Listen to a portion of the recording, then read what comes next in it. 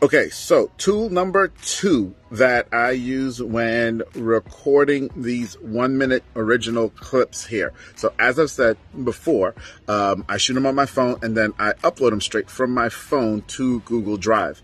At that point, Zapier, however you want to say it, I have a Zap that's watching that folder, and every time it sees a new file get dropped, uploaded into that folder, it then will fire off and create a task inside of ClickUp. So I'm actually giving you 2 tools in one right now.